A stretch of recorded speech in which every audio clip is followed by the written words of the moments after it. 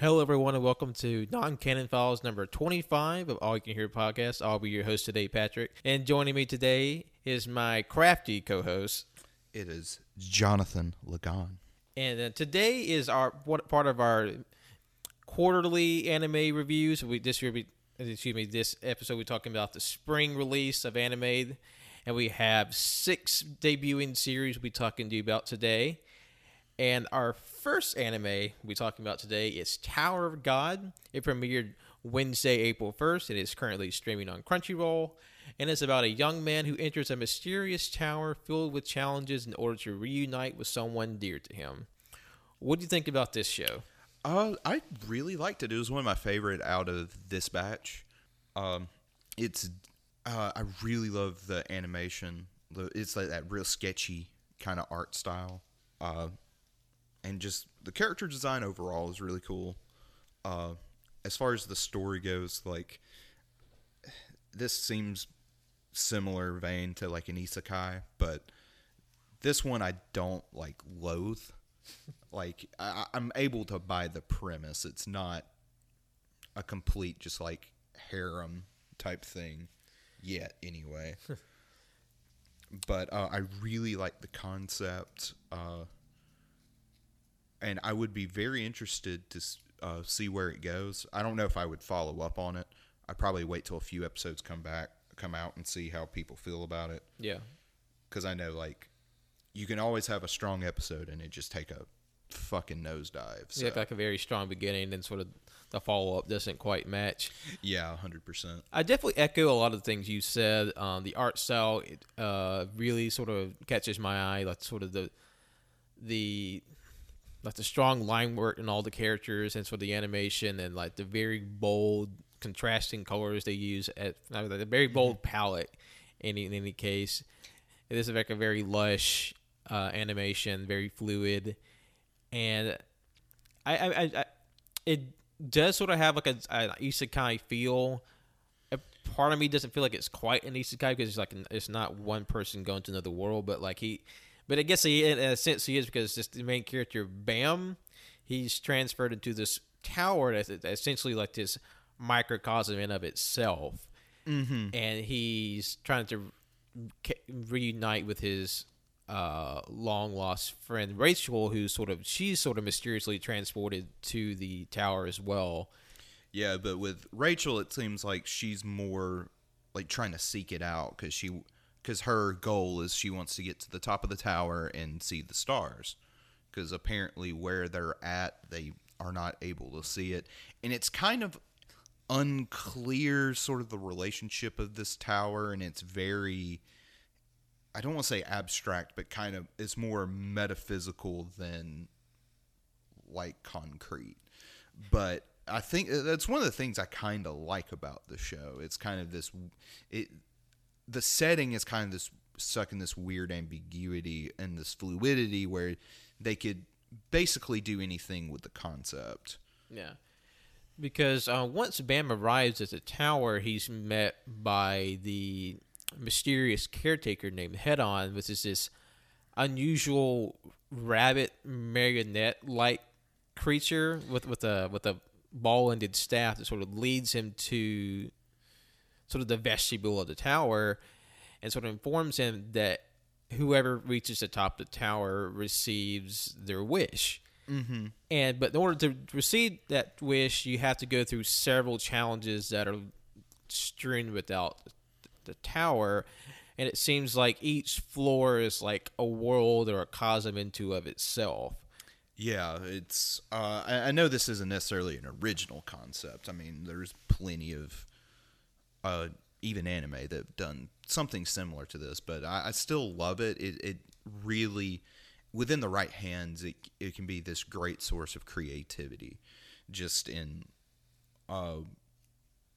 outlandish designs. I mean, right now, it was just the first episode. We kind of just got underwater, and then like a grass field, like a savanna type thing.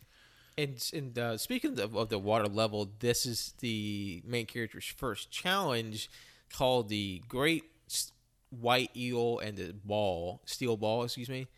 whereas he has to get past this eagle, which is sort of like underselling what sort of creature this is. I mean, it's a fucking dragon. It's like this vaguely humanoid mermaid sea monster. It reminds me, I can't remember which Final Fantasy, but it's one of the Final Fantasy versions of Leviathan. Yeah, because the best way to describe it, it looks, has like a humanoid upper half and like a kind of like a serpent's tail and like kind of like a pterodactyl like head, but also has like these long flowing like fins, like you would see from like like a lionfish or like some of these more like fanciful tropical fish. And the water and the beast is separated from the character from this massive iron gate. And he's sort of like, in order to progress in this level, you have to break this giant black ball that the eel is guarding. And so he's sort of figuring out what to do, but he's met with a very brusque princess and her assistant, her attaché. Yeah, and I was a little confused on sort of the relationship between the princess and her family and the caretaker. So, like, I don't know if I just missed something, but because at least the way their interactions went, it seemed like the princess sort of had some level, and her family had some level of power over the caretaker. Or at least they have some sort of connection to the tower of itself. Because the way they sort of carry on, it seems like the tower, it has like this semi-regular occurrence where it will take in people into itself in order to like proliferate this game, getting people to get their wish. But the main character, Bam, he's sort of special in that he gets into the tower himself, where everybody else seems to be, they were involuntarily chosen. Yeah, and it kind of seems like his friend Rachel was too, in a way, even though she was kind of seeking it out. But just sort of like the interaction between the princess and the caretaker, it seemed like there were just the way their conversation interaction carried out, it kind of gave this connotation of like not all the same rules applied to her type thing. Yeah. And I could just be misreading that scene. I definitely think she has some sort of special case because it sounds like she's very familiar with the tower and it has been there before, but it seems like she's been through the game somehow, but she's able to traverse levels at will. Yeah, and unlike other people, I guess, who have to progress step by step, or floor by floor, or it's a one-way street for most of the other contestants, but she has some sort of special leeway. Yeah, and either way, she comes from some sort of lineage because she has this fucking plethora of swords and weapons just at her disposal. And at one point she, and it seemed just sort of out of just curiosity, she gives, Bam's the protagonist's name? Yes. Gives him her, it sounds like her ancestral sword. Yes. And apparently she has never been able to unlock its power. But, given that this is an anime, and he's the main character, he's going to unlock the power. Who the spirit inside is a deity very similar to the princess, but distinct in her own way. Like they both have this very cavalier and capricious attitude. Yeah, very very abrasive. And one thing that's interesting is that every contestant has like these items that can be summoned or like at least revealed at will. Like all the players have this like orb that doubles as like a camera. They're like personal digital assistant basically called a pocket, which is this black sphere that will reveal information when the time is right. And the princess, she has this I guess like this cutlery board of her ancestral swords that she can just make visible at will. Yeah, and then also they I don't know if everybody has one, but her little simp bodyguard person gives Bam this translator orb because when they show up, I want to say they're speaking Korean because like there's like very much a difference in the subtitles between what they're saying and what everyone else is saying. So it's like, okay, here's this. Now do you understand me? And I don't know, just like a lot of like, I wouldn't say technology, but a lot of, I think the biggest thing going for this show is the setting. Definitely, because we will say, speaking of the Korean just a moment ago, this originally was a South Korean webtoon that started way back in 2010. It's been running for a very long time, and this adaptation is sort of like a simulcast release between South Korea and Japan. And I'm definitely considering. Definitely interested about where this series goes because it's been running it effectively for a decade, and wondering like how long the story goes and how expansive this like journey in this mystery is. Which that kind of worries me about the show because there is an end goal in mind. Mm-hmm. And I think setting it with a finite amount of episodes, to me, I think like the show, like even 26 would be too much because at a certain point you're going to start running out of ideas for floors. So, who knows? I have not read the web comic, or the webtoon or whatever it's called. So, I could be completely wrong in that aspect. But yeah, that the fact that it's been running since 2010.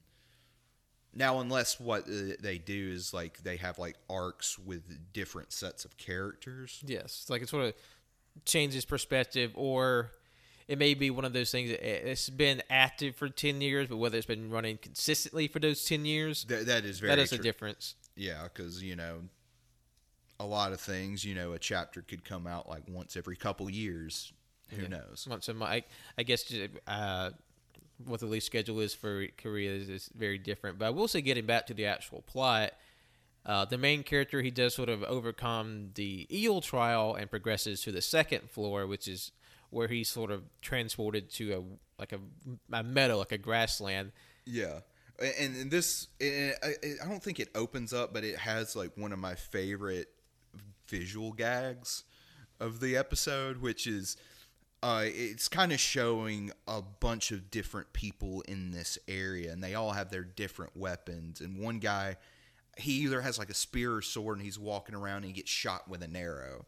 And then the arrow guy's laughing, and then he gets shot in the face with a fucking sniper rifle. That's right, because Homeboy, the main guy, he lands in the field, and he's like, what's happening? And like some big, strong dude with a sword is about to like mash him. And then like a girl on a hill just pumps him full of arrows, and she's like, heh. And then she gets blown the fuck away by a sniper. It was like really kind of jarring. Yeah. Just like that sort of like whiplash. I was like, Jesus, this is bad, but also fucking hilarious. And then the guy with the sniper rifle, he gets chased off by a giant burly lizard man. Yeah. And then this is sort of feel like it's the battle royale for a portion of the game, because they say in this grassland there are 400 contestants, and at a certain time they have to decrease that by half. Yeah, and then once they decrease that by half, all like those 200 move on to the next level. And so the main character is now trying to survive until the time is up, while also coming across like the different various antagonistic characters. We do meet what will probably be another essential character. He's a mysterious white-haired boy with like a business briefcase, but also he has a knife. Yeah, and he very much seems like the rival character in any shonen anime. He's very like self-assured and like aloof. Yeah, and I could easily see this as like at the start of the show, he's definitely probably the strongest character, but then over time, the main character gets stronger and stronger. Because the main character is definitely at a disadvantage now. As while he's able to like get the magic of the sword to help him in the first trial. The sword's just willful nature decide you get a freebie this time, but now you're on your own. Yeah, it's very flippant on when it wants to, or I guess it would be a she wants to come out. It has the appearance of a woman. Yeah, I mean, ultimately it's an inanimate object, but It can choose whatever form it wishes, and I guess because it is just an object and it has like this weird millennia-old spirit residing within it, it can assume whatever form it wants to whoever it wants.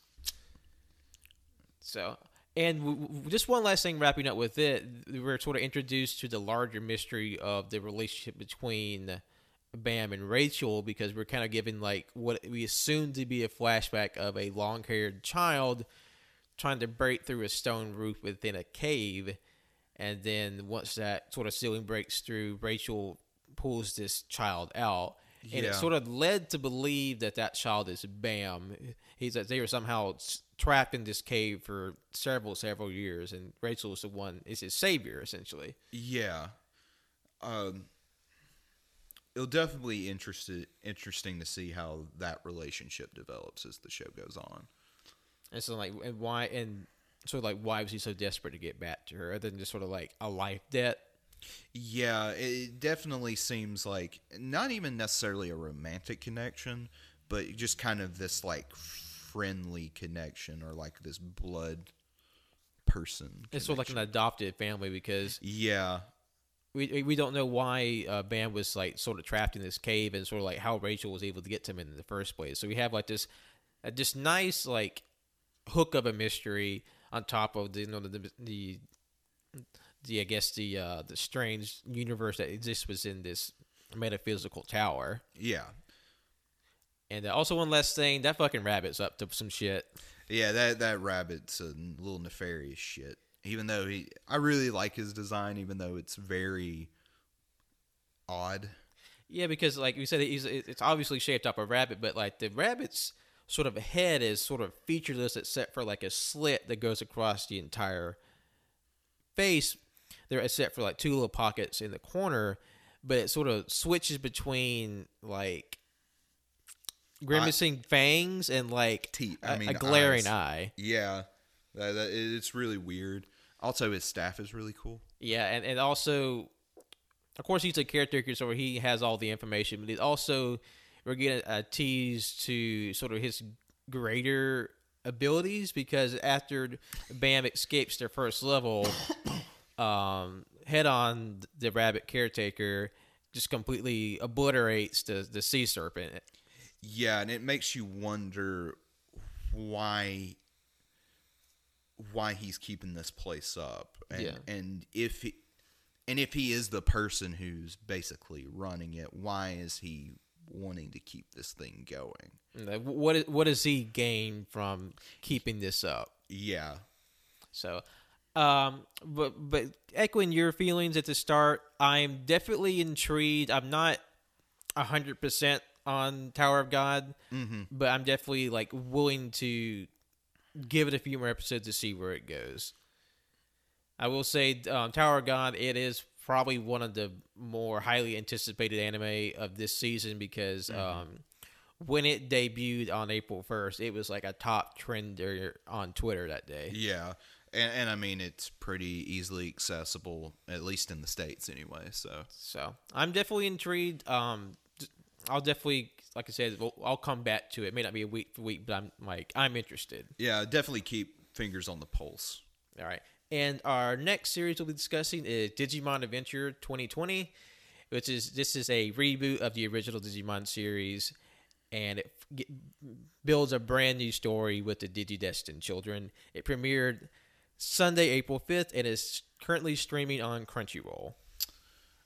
Okay, this show, I didn't really grow up with Digimon, more of like a Pokemon person, so I don't know, I didn't have a strong connection to this one. I mean, the animation's great, I mean, and the monster designs are all cool. There was just a lot that I kind of my eyes kind of glazed over. It was kind of hard for me to pay attention to this one. Yeah. And I imagine, like, if I had any sort of connection to it, yeah, I would be more into it. But I mean, and it's not bad by any means. This one definitely just wasn't my thing. Yeah. But I could see people, and especially like a new generation, really liking the show if it keeps up the level of quality, like of animation and I mean, for like a kid's show, the writing's pretty good. Yeah. I will say I am definitely on the other end of that spectrum. I grew up with Digimon. I still clearly remember the first day Digimon aired in the States, way back in the late 90s. And then that fucking theme song. Like, yeah, like, everybody remembers the US Digimon theme song. And I got like a big nostalgia bite in the new intro where it has like a bit that references the old intro where like has Tai kind of twirled in the air like at the very beginning of the intro where all the kids are spinning as they get sucked into the digital world. And I will say that the opening to the show is really strong. Like, I mean, you can play any sort of guitar-driven music, and I'll probably love it. Yeah. But even then, like, it had this nice energy to go along with the visuals. And it definitely is more like character focus with the intro. It focuses heavily on Tai and Agumon. Well, it obviously gives you the rest of the children. It sort of focuses on them as the main character. And that's what I will say is maybe a strength that this reboot has over the original, is that it focuses just on mainly on Tai and Agumon as they sort of deal with the sort of insurgence of the digital world onto the real world. Because with the OG series, you're sort of given all 7 children their Digimon and then their Digimon's evolution within the first episodes. So it's like, 21 characters essentially that you're given to in like 25 minutes? Yeah, exactly. And I could be completely wrong, but it seemed like the first show was kind of was cynically made just as kind of like this cash grab to capitalize on like the Yu-Gi-Oh, Pokemon, like portable monster trend. Well, definitely like Pokemon and Digimon are definitely not the first to do like, like a collectible monster gimmick, but definitely the ones that sort of like kickstart, like really popularized it. Yeah, especially in the West. And it's definitely like it has like a very like deep-seated like love, the American fan base. And while Digimon never quite had its sort of level of fame that Pokemon did, it still has a very strong, because they're able to redo the first season with an art style that's pretty much exactly the same as the OG season. Yeah, it just seems like it's cleaned up HD for the modern age. Just updated. And this definitely, to me, just the impression I got from it felt unlike like it's sort of like the My Little Pony effect. Like, and then I don't watch the show, but this is what people say, Like in the 80s, the My Little Pony was just a toy commercial. Yeah. But a lot of people loved that concept and then, went and became fans of it as kids. And then when they got older and were making shows, they tried to turn it into this well-beloved franchise that has a pedigree of quality. And this definitely felt I could definitely kind of tell the passion behind it. And I know that's kind of an intangible measure, but and it could just be like, I could be completely mistaken, but like I said, it just seems like the first show, like even as a kid, it kind of felt pandering to me in a way. And I don't know, and I could just be me and a little fucking asshole. But like it definitely felt like more like a cynical cash grab, a toy commercial. And granted, all those shows at the end of the day were toy commercials, but I don't know. There's definitely some that have more of a balance between like a more sincere content where they're just like, this is just designed to sell the next new thing. Yeah. But I will say, like I did really enjoy this episode. It does give you the characters in a setting you're familiar with, but also it is not in any way like a completely rehash of the original series because it focuses mainly on Tai and sort of in Agumon and sort of his, for now, solo adventure into the digital world to fight, the growing, viruses in there. And I will say maybe it's like a little criticism I have of this new series. I do feel fairly underwhelmed by how they sort of reimagine the digital world in this one. It's very like, like pixely and like these sort of like sheer monolithic cubistic towers and like data streams, which seems very sort of bland compared to what in the original series we had like this, like not chaotic, but like this sort of mishmash of real world look like forest runs into like a city, runs into like a subway station, runs into a beach, like these sort of like haphazardly attached, physical spaces because it's like this weird amalgam of the real world, a facsimile in an artificial one. So like that to me that is a bit of a detriment. And there is like a little bit I could feel like filler in the episode where it's just Agumon like shooting fireballs at the viruses. Yeah, I mean, and I think that's probably why I kind of glazed over because there's not a lot that really happens. Because you get like the basic idea of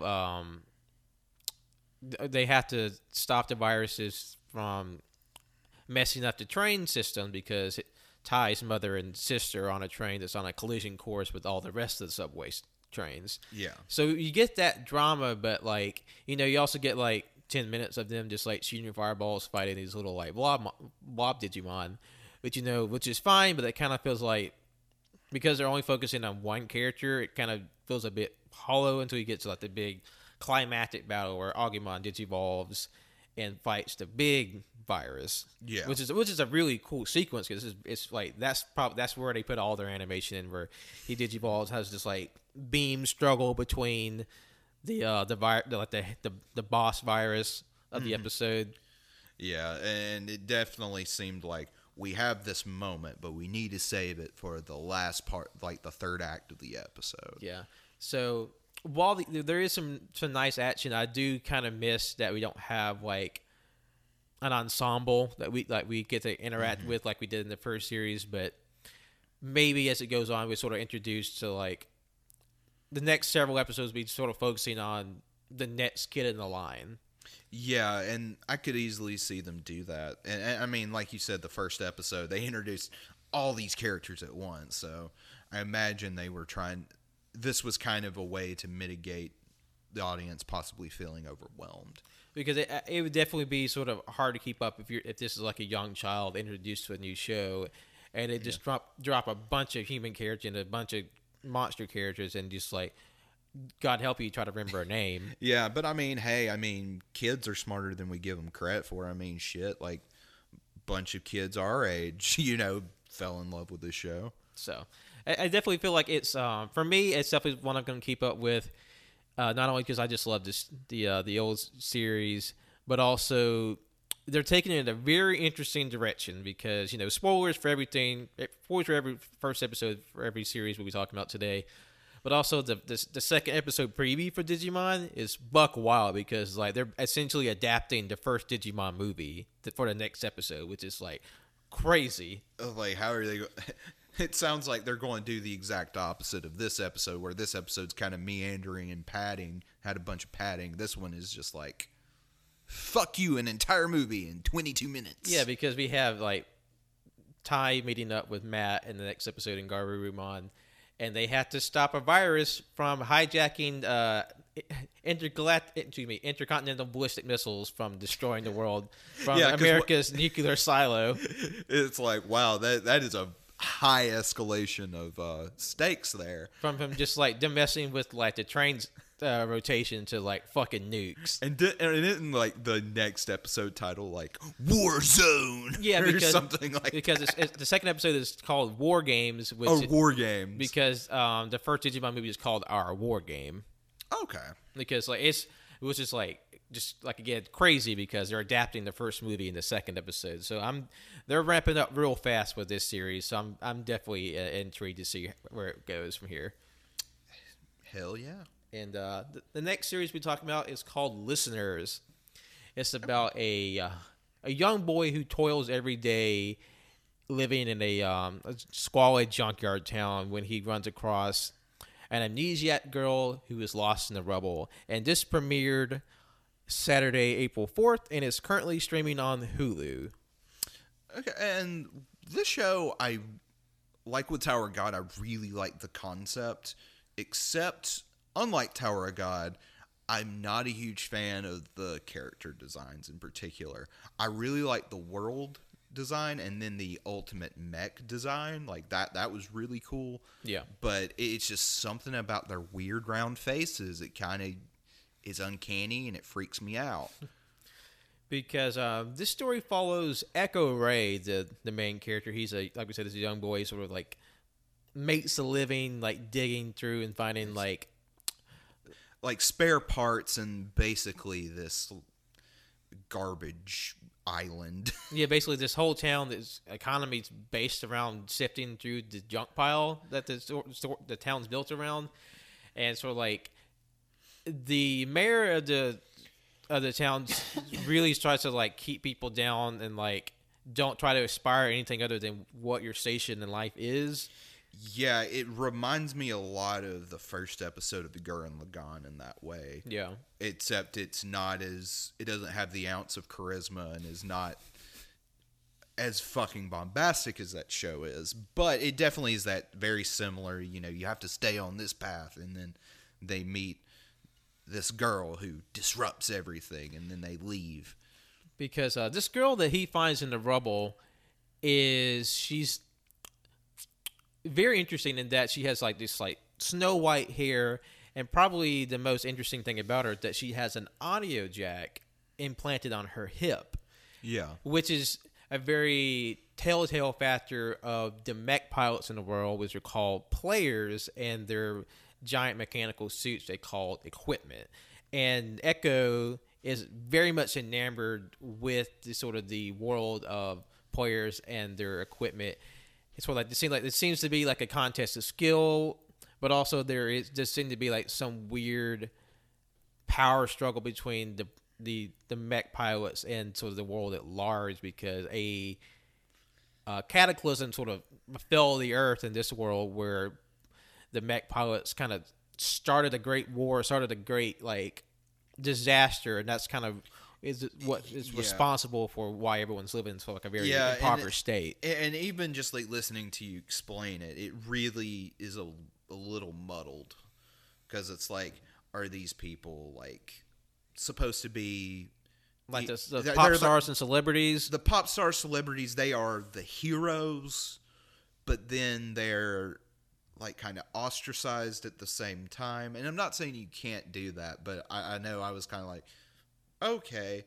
And it also, I kind of also got the impression that it might have just been that mayor, because he definitely is the most he's vocal against the mech pilots. Yeah, and especially because the reason they have the mech pilots in the first place are to fight these fog monster things called the Earless.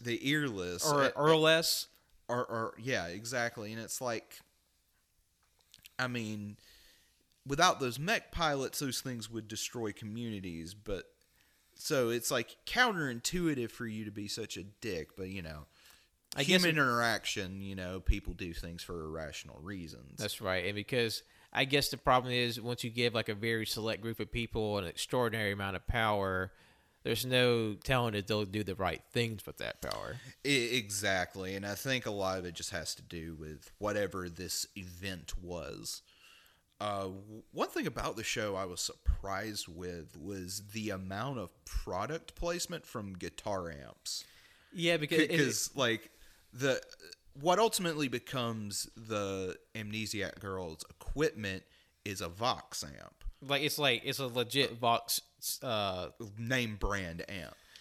And then in the credits it had like Marshall and I think Peavey and some other brands. I was like, as someone who's a guitar player, it's like, oh fuck, that's cool. Because it just reminded me of another anime we watched probably last summer. It's about it was the the gay baiter one, where it has like the one boy who's like really aloof and he plays guitar, but he meets like the kind of like spacey boy that also has a guitar, and they kind of like become like a very close friendship. I don't know anything about that. Well, that anime had like a very prominent name brand guitar product placement within the show. Yeah, and then Carol and Tuesday also had like Gibson and Yeah. things like that. So it's like, what are they doing to get this product placement? And we mentioned that Echo has the Vox amp because he was able to make that in secret from just collected stray parts.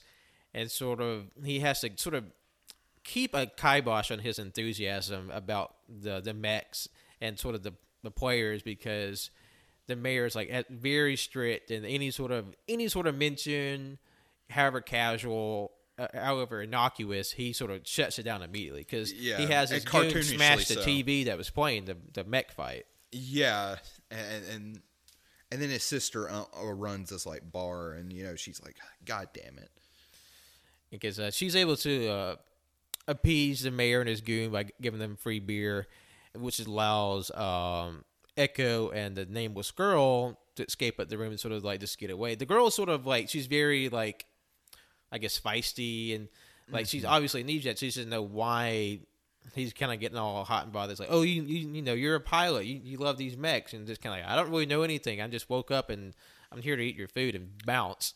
Yeah, and that brings us to like the scene where she wakes up, and it's the stereotypical guy. It's a misunderstanding. I swear I'm not a weirdo, but this is an excuse to get TNA. Like, it's that very much that like harem or isekai trope where they like I don't remember like the context of this episode because it's been a couple days, but it was like he was like looking at her or like accidentally, I think he was touching her like audio jack, because I mean he was just enthusiastic about it, but she's like, what the fuck? It's like I never seen that hole before. It's so cool. And she's like, oh yeah, and it was really suggestive, and I'm like, well, there's another sort of suggestive moment, because like he keeps like this like pocketbook about the equipment and players like hidden on his person, and then when they go up to his room, he like, it looks like he's taking off his clothes, but that's where he keeps his book. And then she like freaks out, it's like, oh no, you're trying to have sex with me? And it's like, no, this is my book. Just like, oh okay, I guess we're not having sex. Yeah, and it's, I don't know, that's just one anime trope I really don't like. Not even just because of the implications of it all, but just it's in it fucking everything. It's the weird thing where anime are like contractually obligated to have some like sexual innuendo situation like once per episode, unless they get canned. Yeah, and like when Evangelion was criticizing that scene in the 90s, like the mid 90s, it's like, why are we still doing this? I guess it's because like it might be the thing where it's so proliferated that it's gone past like the postmodern like thing of it. It just circles back around, where it goes from sincere to ironic, then back to sincere, and that kind of brings the show down for me to where like if this show does catch on and it does have a huge fan base, I might come back to it. But I will say it's compared to some of the other shows on the list, it's definitely not as like, it's not, and the fan servicey or like sexy. Yeah, and it's not terrible. Like, it's not bad by any means. It's actually really good. It's just, I don't know. Similar to Digimon, I was kind of like indifferent, apathetic towards it. And we do get like a big climactic moment in this episode, because the Echo and the girl, they run off to the junk pile where the monsters are attacking the Earless. I guess until otherwise they're called Earless. And I will say the mechs in the show are very intricate and interestingly designed, whereas the bad guys are just like these weird black blobs that kind of look like these serpent ghost mice. They have like mice like heads, yeah, and like claws. Yeah, that definitely was not very inspired. and it's contrasted to, like you said, the mech designs, which like makes just the contrast makes the fucking earless designs just worse. They're just really boring. Yeah. But like in the intro, like with most anime OPs, it shows the characters to come, and a lot of like the supporting cast later to come, their designs look really cool. So it's like, I don't know, like, I guess someone dropped the ball there. I guess there is a possibility that if these sort of like giant mice monsters, maybe they're just like the basic bitch monster, and there are more interestingly more designed bad guys that we just haven't been exposed to yet. That is very true. And I mean, and we're judging everything by the first episode, and that could easily change. Because we've only ever seen the first episode of all these series, so whatever progress comes, that's still for us to see.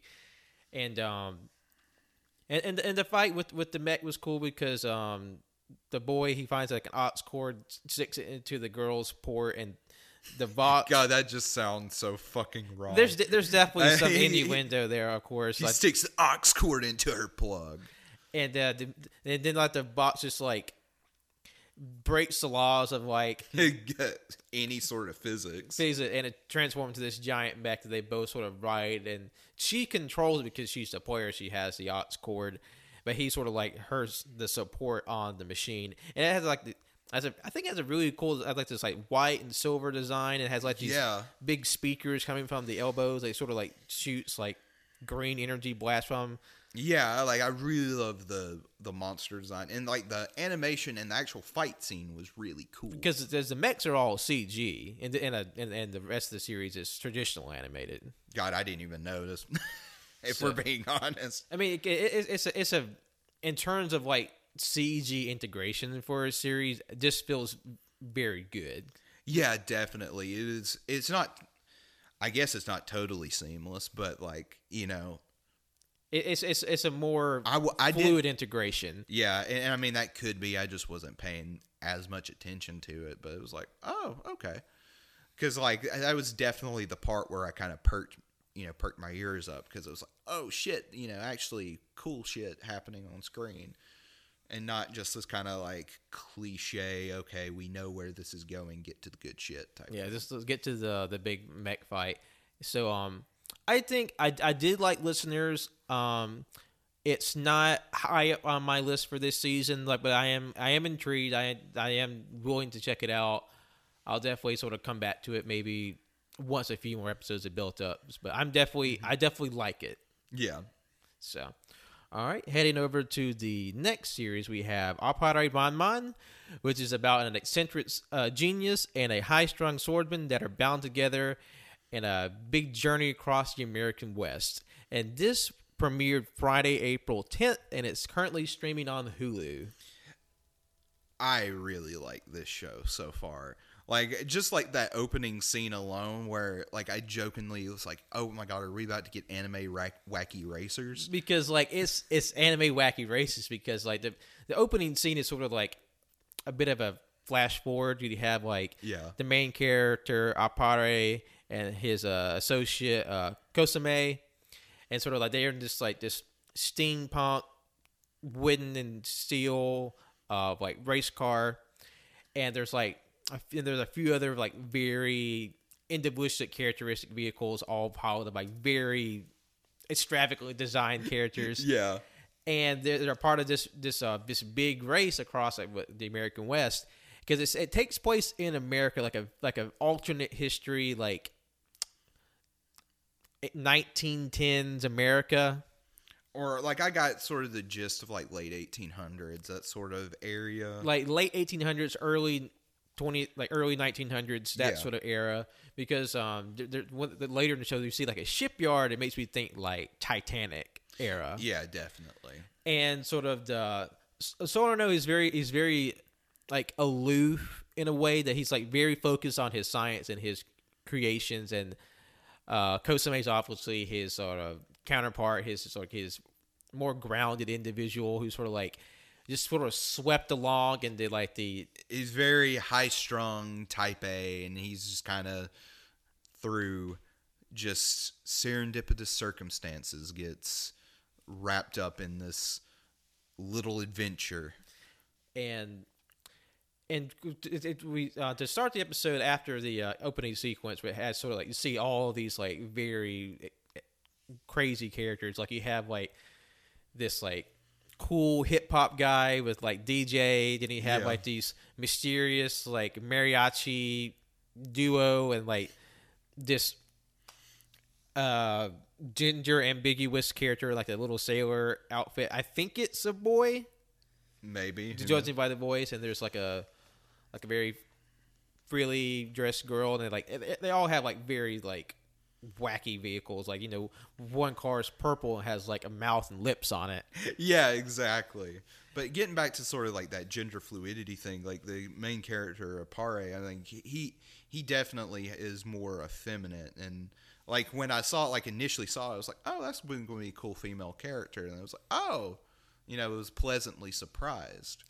Because like he's obviously he has sort of the like the face markings I sort of associate with like traditional Japanese theater and kabuki. We had like these like colors on like under his eye and the corner of his mouth.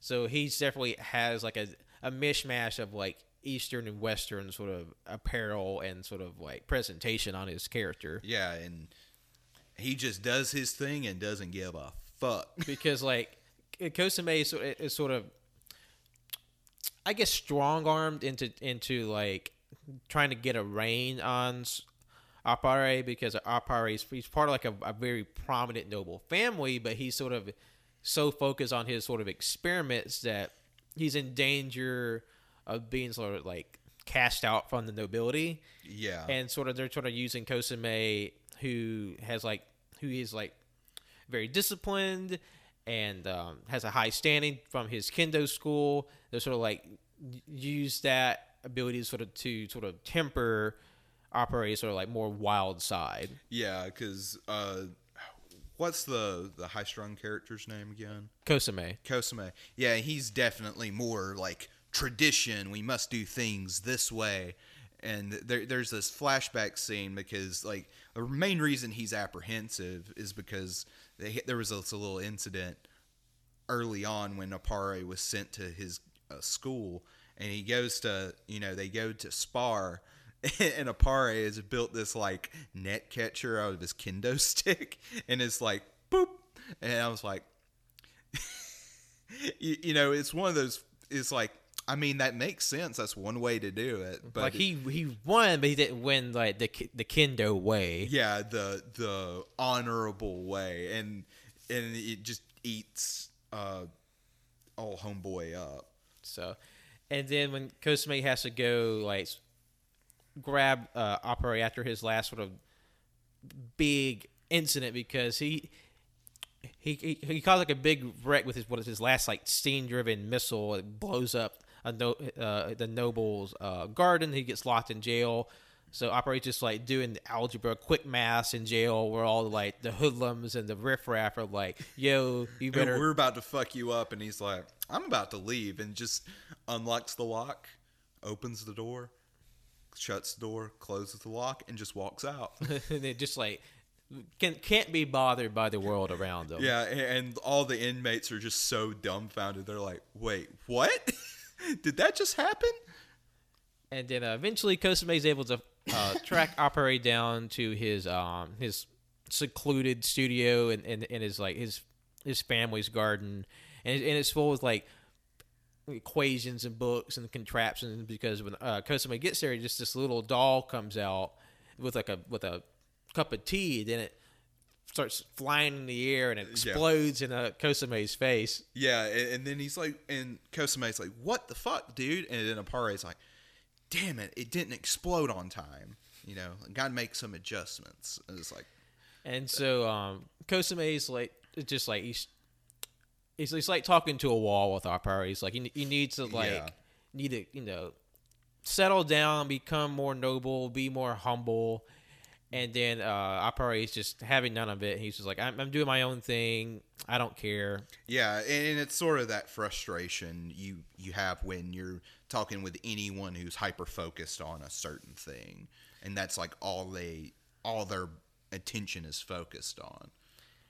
And sort of but at the same time, Apare has a different side of him. Like, he does feel like no one understands him, and no one's willing to give them the time of day to try to understand. Yeah, so it really, his devil may care attitude makes sense, and like you said, we're saying to his vulnerability when they get stranded out in the sea, or no, it's when they first meet, and he was talking about this was the book that inspired me, and it's a Jules Verne novel. And it's a Jules Verne novel. About it, I forget the name of the novel, but it's where they travel to the moon, and that's sort of like his inspiration for all his sort of machines and science, and what makes Cosime sort of kind of break through that exterior, that veneer that Apare has, is that he prostrates himself before Apare, and it's like, please let's try to figure this out together,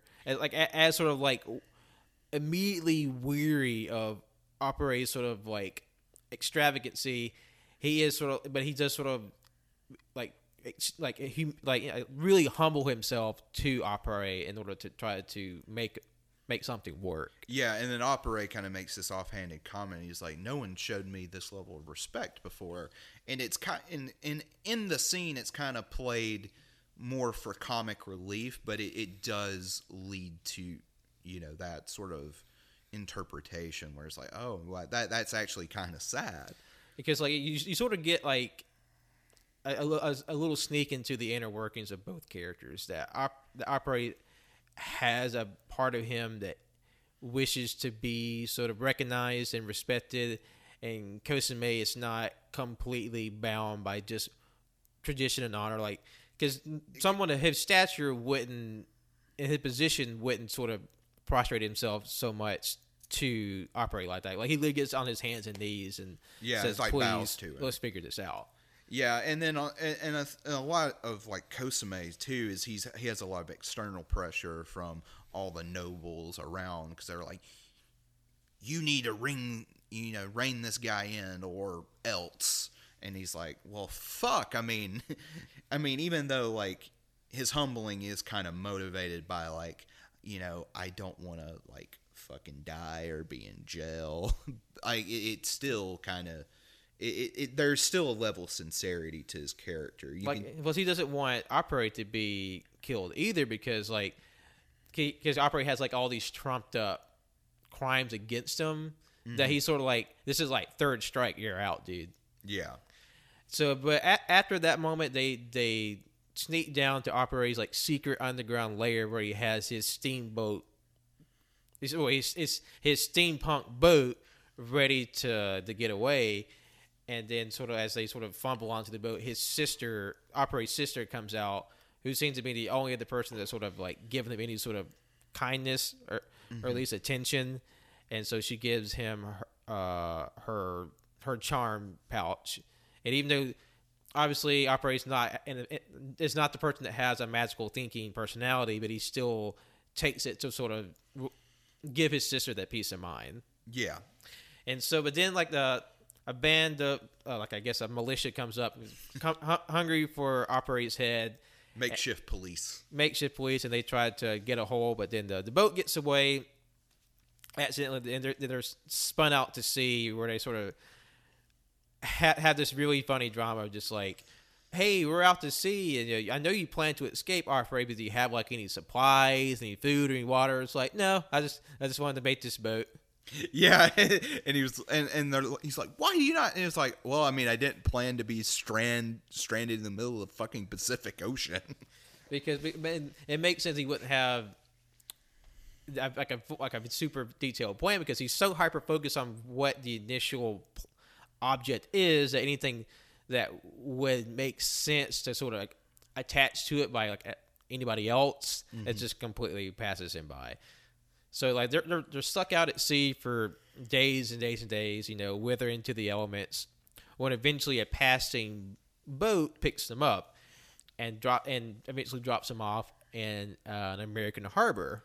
Yeah, which that was a cool reveal where it was like, oh fuck, we in the Wild West, boys. And it's really interesting to see this contrast of like cultures, because you have 19 or like ostensibly 1910s America, where it has like very like Victorian-esque dress where it's very suits and top hats and monocles and really stylized beards, and then he goes like cuts to Apare and he's just so fucking outlandish. Like got this big red hair and with that's like, very uneven and just he has like the hockey coat on top of like messed up suspenders and a shirt.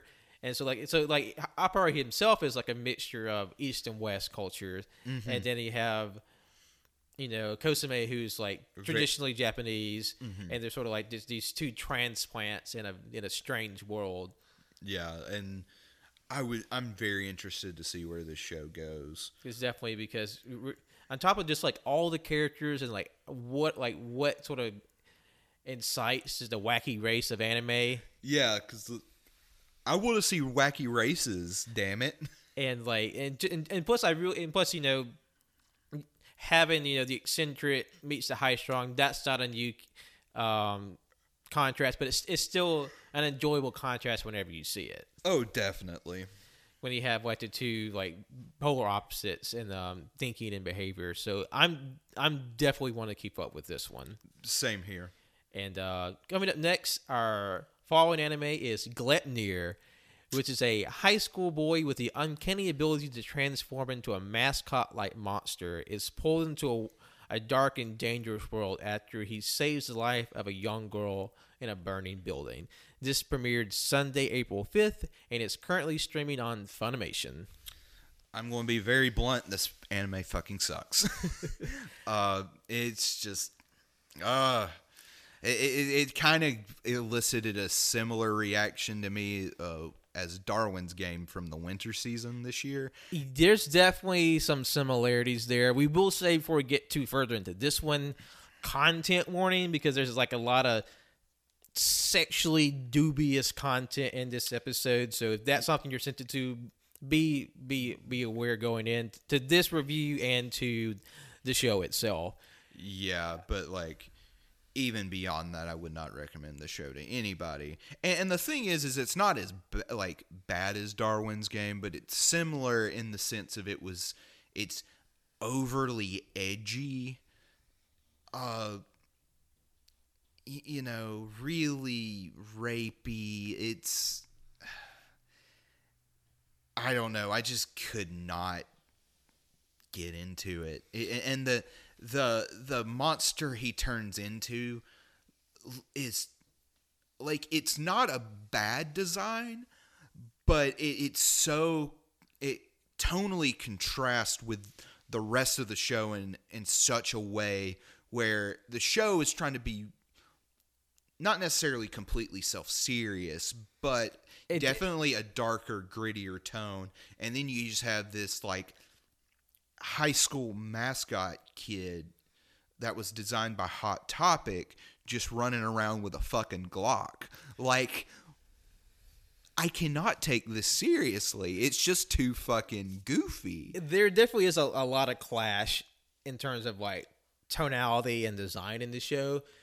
I will say it does have a very nice level of animation. You have the main character, Shuichi. He just seems like a very run-of-the-mill high school character, and where he's weird, but he's also really ordinary at the same time, except this one thing where he can turn into a fucking mascot. And that's definitely I guess a mystery into the show, because he's able to transform into the monster right from the off. He has this ability that sort of, it goes unexplained in the first episode. I'm sure they'll elaborate further on, but he doesn't know why this is happening to him. It's just sort of something that suddenly started. This is his X-Men power that he just turns into this Five Nights at Freddy kind of mascot looking character. Yeah, and I could easily see this being like a metaphor for fucking puberty too, which is fucking stupid. Because there definitely is like a very pubescent, like unbrained adolescent sexual energy to the show. Because what the first moment of dubious sexual intent comes from when late one evening, Shuichi notices a fire off in the hillside, and when he gets close, we notice a sort of abandoned warehouse is like completely engulfed in flames, and he notices an unconscious girl inside of it. And he sort of belabors the fact of what should I do? I need to turn into the monster to help her. So he transforms, scoops her up. But the first thing we thought was funny is that you see a straight line between the open door to where the girl was laying down in the fire. Honestly, he probably didn't even have to turn into his beast form. Like, literally, like, where she is, she's, like, at the entrance. Like, he could walk in there, drag her out, and be fine. Also, like, for some reason, her, like, the top of her top is unbuttoned. Like and showing her brassiere. Yeah, like, her shirt is undone to the point where her boobs are popping out, and you see her lacy pink bra. And so, like, he's like, uh-oh, titties, but also, like, when she wakes up, what if the building's on fire? So, like, in another moment of just, like, weird, unexplained decisions, where, like I said, it's a straight beeline from the entrance to the girl, completely not blocked off of anything. And he just turns around and just punches a hole through the wall to escape. Yeah, that is further than the entrance. And I'm like, what? Why? And on top of that, he's just once he gets inside the burning building, he is taking an exorbitant amount of time, even for anime time. And I mean, just sit there and sort of what do I do? What do I do? Just like painfully ruminating on like the decisions he's making in this like inferno.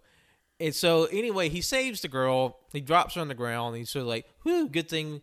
That's over with. And but he's also like, uh-oh, her boobies are out.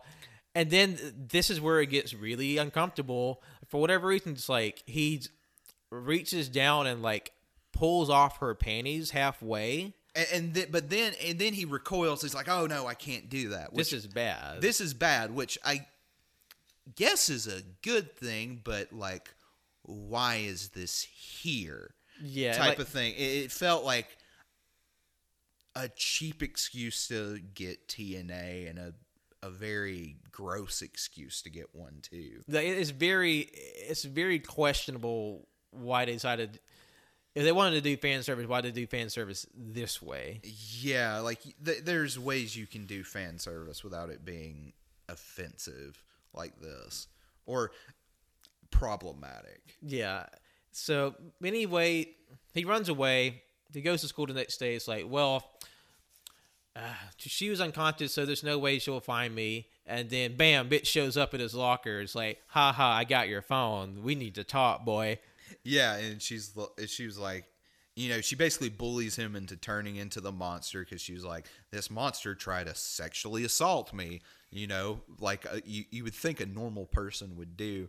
But then she like tries to, but she also wants to either become a mascot or like be a part of this like weird fucked up game thing that the mascots are a part of. Because she has this golden coin that's connected to this monster because he doesn't know that there are any other monsters out there but him. But she obviously is included into this bigger world, and this coin is connected to like this strange vending machine that we started at the start of the show, where you see an unseen character from their POV put a coin into the machine and a person comes out of it. So there's definitely some weird trickery going on with these coins and a larger, darker scheme evolved around them. Yeah. So homegirl, who calls herself Claire, takes Shuichi back to her top floor apartment, where she decides to immediately get undressed. Yeah, and being very like coy, was like, oh, it's so hot, I need to take off these hot, sticky clothes, and then like they do a close up on her boobs, which is like her t-shirt's gone translucent, like it's a napkin covered in chicken grease. That is a description I never thought I would hear, and hope I never hear again, Pat. Thank you. So like homeboy's getting all hot and bothered while she like strips in front of him, and he's like trying to hide his boner and shit. just like, this isn't good. I don't want to be peeping. And then she's dressed, but it's still pretty revealing, like booty shorts and like a halter top or something. And then but the weird thing is, like, she's mad of what he did or almost did to her, but she's being very, like, abrasive and manipulative to him. Yeah, because it almost seems like she doesn't care about what he tried to do. She's just using this as leverage. Like she does, like you said, like. This is just an excuse for her to blackmail him because like she's basically saying, if you don't play along with me, I will tell people that you tried to assault me, and I will spread the photo of you turning into a monster. Yeah, and he's like, oh no, don't do it.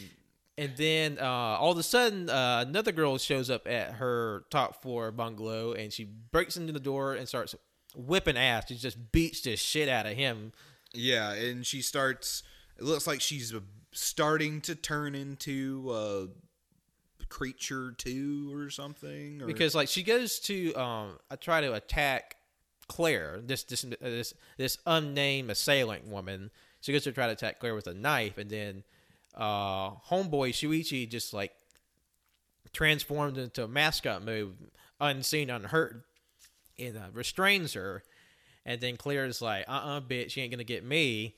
And she tries to like turn the tables on her, but then turn tables back, and the assailant girl monsters out. So her arms and legs get all like muscular and clawed out, and she escapes.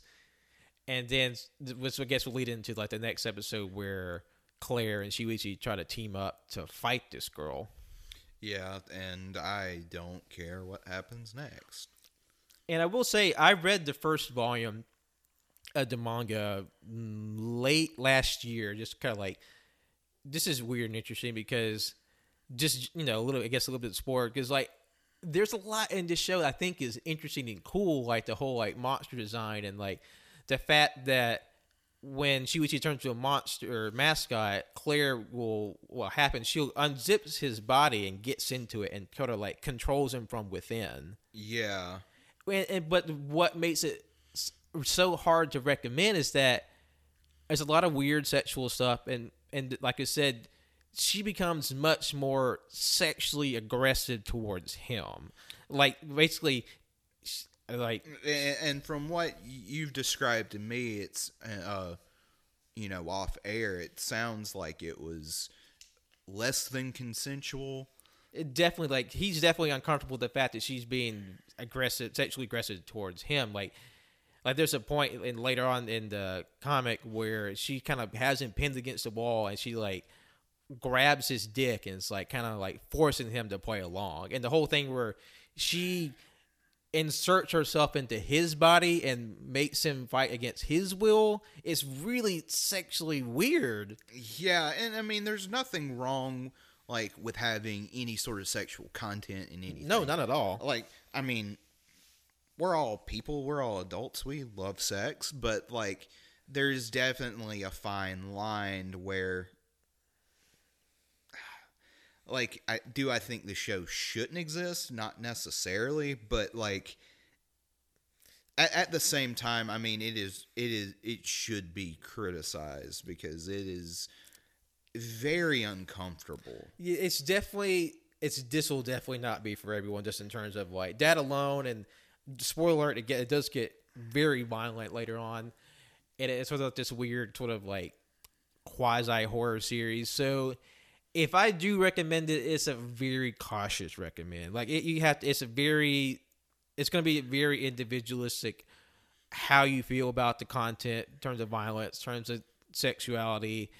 and that's up to you. I'm not saying, like we said, we're not saying this show shouldn't exist or shouldn't be made. It's just this content isn't for us necessarily. Yeah, and I don't think it's really supposed to be for most people either. But like, you know, You like what you like.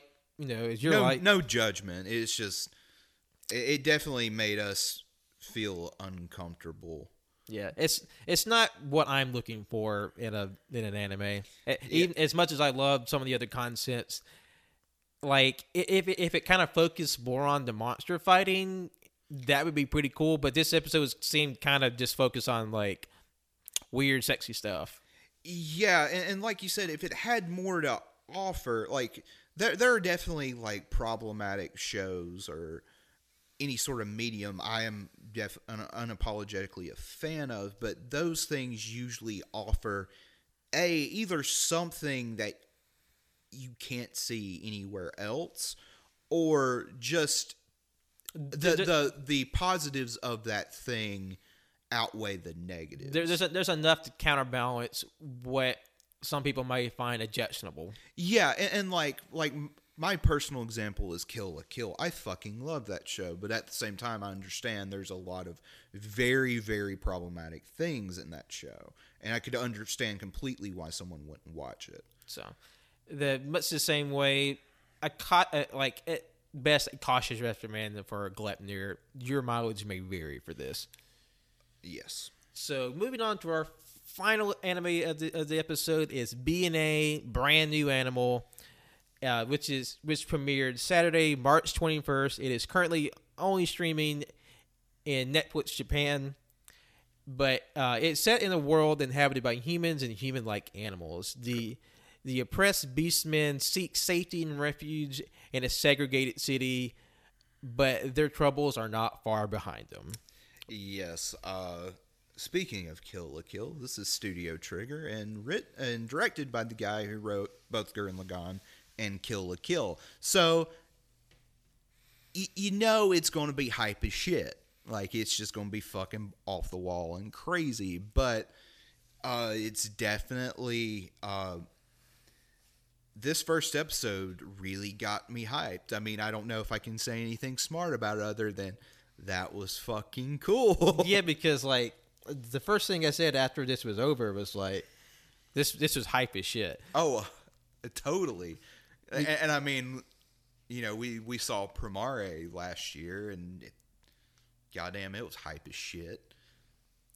And when the show opens up with a red hooded character trying to break into an ATM, where he sees some thugs kind of paint over a poster like promoting human and animal, you know, I guess coexistence. Yeah.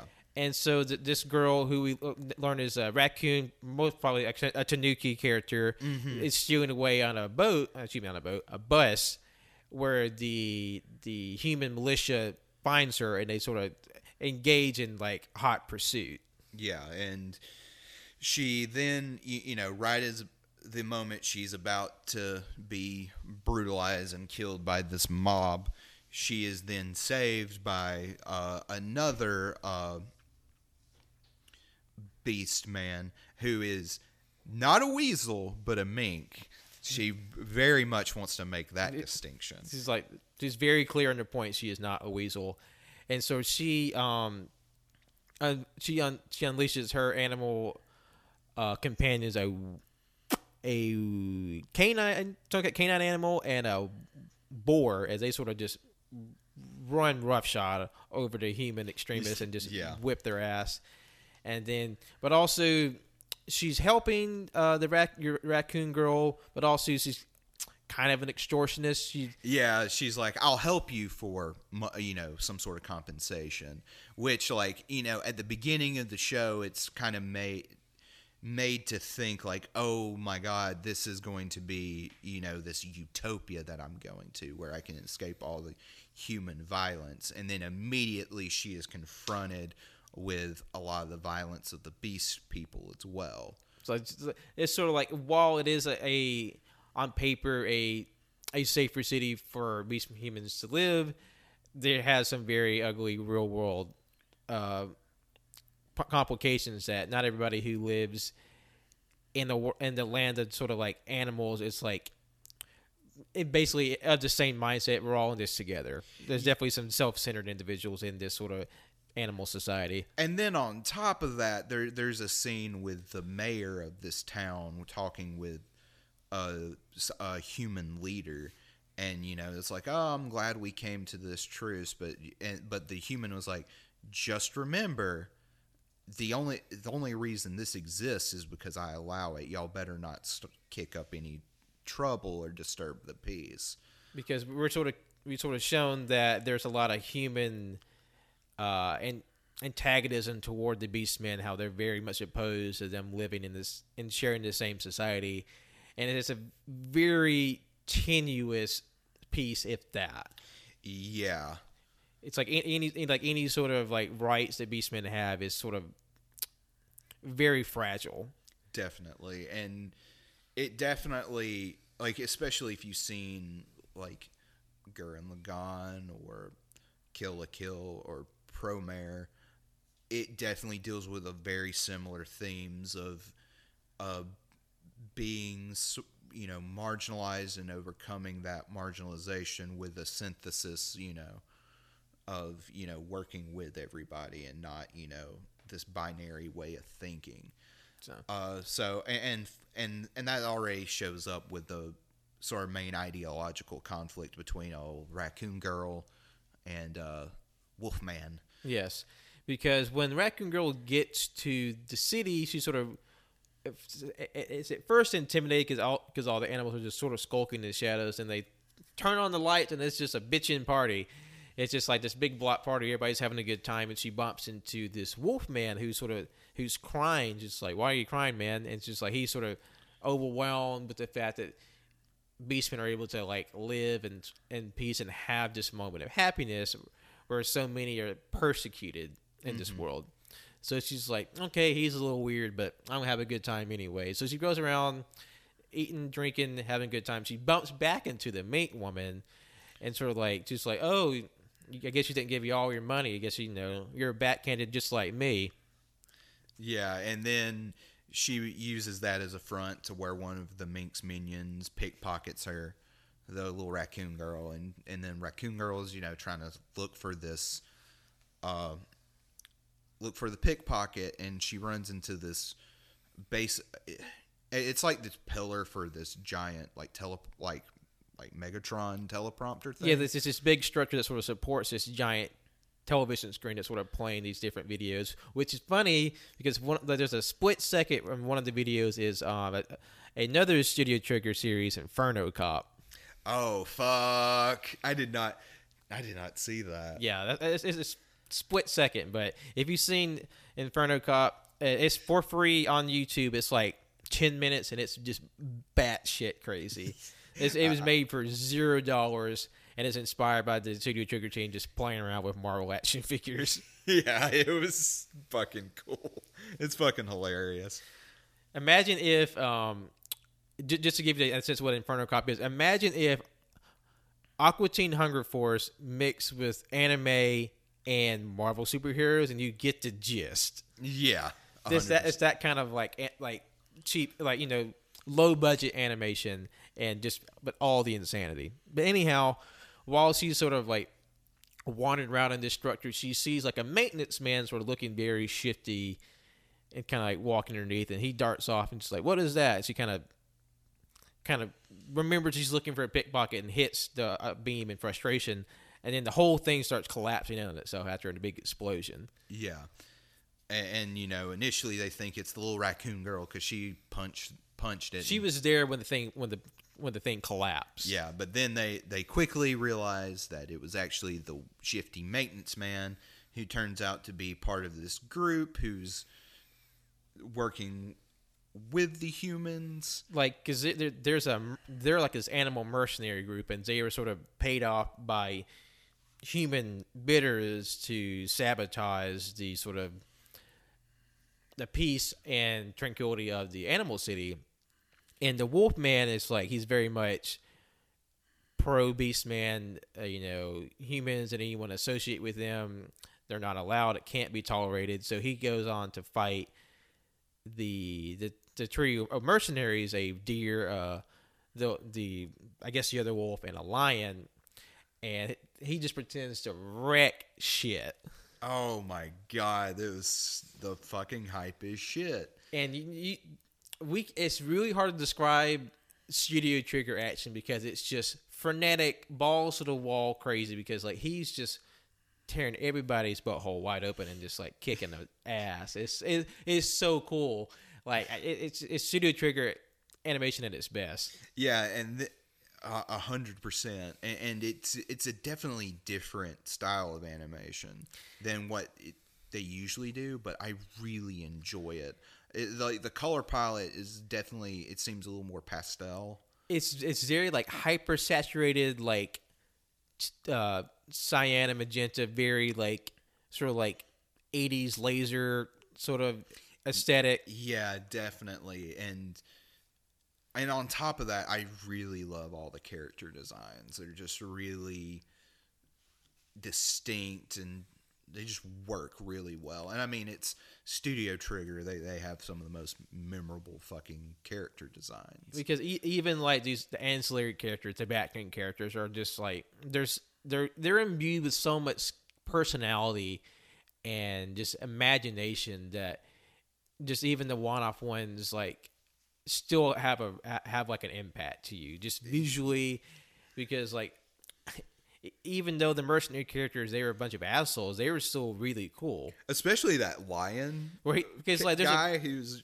he just was fucking swole as shit. Because that Wolfman, he initially beats him, and then like the deer and the lion, they like hulk up, and like, the lion like gets buff, he shoots out his claws, and the deer like shoots out his horns, his antlers, and they just go to like round 2, and it's just like big crazy, just like he then just proceeds to rip the antlers off the deer, and it was brutal in a way I wasn't expecting. Like he just like pulled no punches with these guys, and then he beats up the lion and the deer, and so the other wolf that make this man holds the raccoon girl hostage. Well, before that, the reason she's there, I mean, also she was like, oh, wait, he's trying to follow the action. But then once she sees the Wolfman just whooping all sorts of ass, and the Wolfman says that they work with humans, they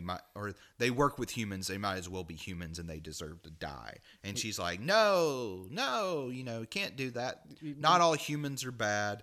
And I really like it establishes right away the two viewpoints of these characters and how they are going to clash later on. It's like you have the raccoon girl who's sympathetic towards humans, and you have the Wolfman who's extremely distrustful of humans and anyone associated with them. But then in a moment of like heightened emotion, the raccoon girl activates an ability where her tail sort of glows blue and sort of engulfs the area, and she's able to like retrieve the mercenaries from harm. And he's like, what are you doing? You're an animal. Why are you helping them? Yeah. And then she drops the bombshell, I used to be a human. And it's like, wait, what? And then, bam, credits. And God, this, like, I will admit, a lot of the shows we watched, even the ones I liked, kind of were really slow. But with this one, it was so frenetic, so fast paced. Like by the time it was over, I was sad. I'm like, wait, that was it? Like we're already done? Because like Studio Trigger, they're known for speed and their fast pace. So it was 25 minutes, but he felt like it was 15. Oh yeah, 100%. And it was just and they fit so much in that amount of time, and it doesn't feel rushed at all. It doesn't feel rushed, and nothing is wasted. It's perfectly paced, in my opinion. And so, like, this is for me, like, my favorite of this season's bunch. Oh, 100%. Like, there's hardly any contest. And so, like, this was so much fun to watch. I will definitely be keeping up with this. I will find a way to watch it. Mm-hmm. And we like our roommates they're not as exposed to anime as we are. They don't watch as much as we do, but even they were like, "Oh, y'all are watching this? Where y'all watching this? Because I have to watch this too." Yeah, that just sort of goes to the strength of the show.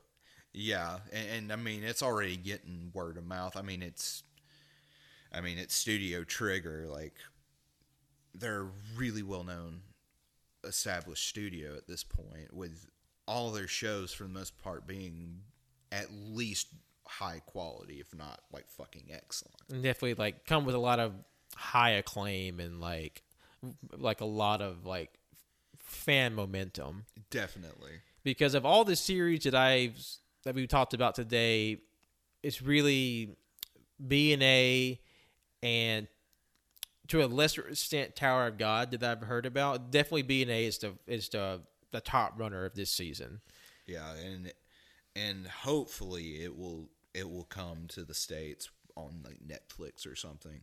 Because it hasn't Carol and Tuesday came to Netflix now? Yeah, Carol and Tuesday, it's officially on Netflix. It's been out there for a while now. Yeah, so it'll probably take maybe 6 months to a year, but it'll definitely come our way officially that we can watch it and be able to support that official release. And I will say I do think it's funny, like the first like quarter of 2020 is definitely for the furries, because between Beastar and BNA and that Game Grunt music video, Madden and Bullet, there's a lot of anthropomorphic centric animal content for folks out there. The fucking furries have taken over our media. So, and we will say, even though our fellow lads Colt and Wenzel weren't able to join us for this one, they were still able to give us their top picks, their top 3 for this season, and we did want to mention that. And let's see, Colt's top 3 for this season are in 1 to 3, BNA, Tower of God, and Listeners. And Wenzel's top 3 were BNA, Tower of God, and Appare Ranman. So, Jonathan, what are your top 3 for the spring anime season of 2020? I'll go from 3 to 1 just to be different. Number 3 be Tower of God. I really like the concept. I really like the animation, the color palette, just overall design. I definitely want to keep my finger on the pulse of it. I don't know. I doubt I'm going to watch it week to week. 2, Appare Ranman. Just the concepts is so cool. And I know I keep saying that for all of them, but really interesting characters, interesting premise. I want to see fucking those wacky races. And I'll definitely be keeping a closer eye on that one. And of course, no surprise, number 1 is Brand New Animal. Yeah. For me, my third is a little different. Mine is Digimon Adventure. I have such a fondness for the original Digimon series, and this just hit a big nostalgia button for me. And I love this series. I love the characters, and that this will definitely be one I'll be keeping up with. Number 2 is Appare Ranman. It's just an interesting world, colorful characters, and just like it just there's so much like packed into just that first episode that I'm definitely hooked. I'm down for this ride. I want to check out all the cars, check out all the characters. Like I'm all the way in on this one, and plus I want to find out what's going on with that Prince anime character. Mm-hmm. Because like there's a character in the Fire Run that's straight up Prince, like no joke, he is fucking Prince, like the former pop star. Yeah, well, it's definitely either this or Listeners, one or the other. But there's definitely an anime Prince in this season. Yeah, I'm pretty sure it was Appare Ranman. So anime Prince, down for that. And number 1, no surprise, BNA, Brand New Animal. I was just like hype as shit. I wanted to jump up and down after BNA. I was stoked. I can't wait to watch more BNA. It is just a blast, and I can't wait for the rest of the episodes to come out. Yeah, I'm probably going to watch, tomorrow, watch all the rest of the episodes they have. So definitely. So thank you all for listening. For our spring 2020 anime recommendations, feel free to let us know what you're watching, what you're interested in. We'd love to hear that from you. Be sure to like, rate, review, and subscribe on all of our streaming services from SoundCloud, Apple Podcasts, Google Podcasts, Overcast, Spotify, RSS feed catchers. We're on all those. Spread us around. Let us know. We appreciate that. Let more people listen to us. You can follow us on Twitter and Instagram at AYCH Podcast. You can follow us on Letterboxd and Facebook at All You Can Hear. You can follow us on twitch.tv/allyoucanhear. And all of our Twitch streams go up the next day on our YouTube, and that's youtube.com/allyoucanhear. So also, you can follow me on Twitter and Instagram at John Lost His Name. Follow my art on Facebook, John Lost His Name Art. And we appreciate you listening. And Jonathan, your plugs. All right, my name is Jonathan. You can follow me on Twitter at JohnnyBoy24, JONNIIBOI24, and at Letterboxd at John Odinson 12. Thank you much for listening. Take care of yourselves. We'll be talking to you very soon. Bye. Goodbye.